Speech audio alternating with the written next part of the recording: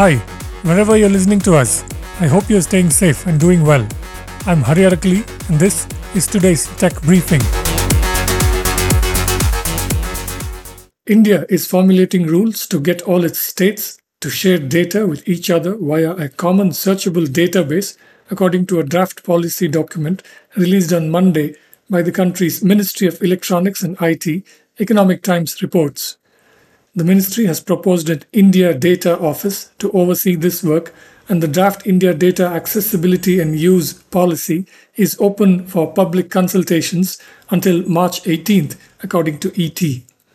Apple has completed important production tests for its long-rumored augmented reality and virtual reality headset, MacRumors reports, citing news from DigiTimes that is behind a paywall.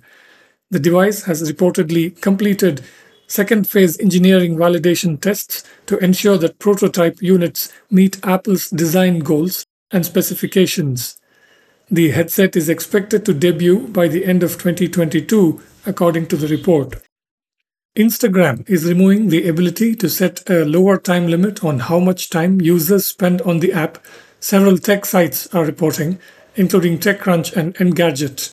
The move follows a quarter of no growth at parent Meta, suggesting the company wants to make users spend ever more time on its apps so that it can boost ad sales, its main source of revenue.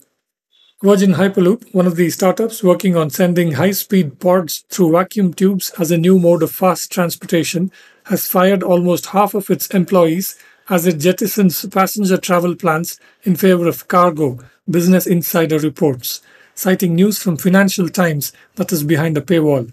Virgin Hyperloop has fired 111 staff, according to the report. Eka Software, which provides cloud-based commodity management software, is in talks to be acquired by private equity companies, with early investors as well as founder Manav Garg looking to exit, Economic Times reports. The Bangalore company is being valued at $450 million, and buyers may include PAG, TA Associates, and Advent International, according to ET. Flipkart has struck an agreement to sell the Middle Eastern unit of its travel booking unit, ClearTrip, to WeGo, an online travel marketplace in the region, according to a company press release. This transaction also includes the sale of Flyin.com, a Riyadh-based company that ClearTrip acquired in 2018, and a technology cooperation agreement between Flipkart and WeGo. The boards of directors of WeGo and Flipkart have approved the transaction, which is expected to close in the second half of 2022, subject to regulatory approvals. The US Copyright Office has rejected a request to let an AI program copyright a work of art, The Verge reports. Last week, a three-person board reviewed a 2019 ruling against Stephen Thaler, who tried to copyright a picture on behalf of an algorithm that he called Creativity Machine. The board found that Thaler's AI-created image didn't include an element of human authorship, a necessary standard, it said, for copyright protection, according to The Verge. That's it for this briefing.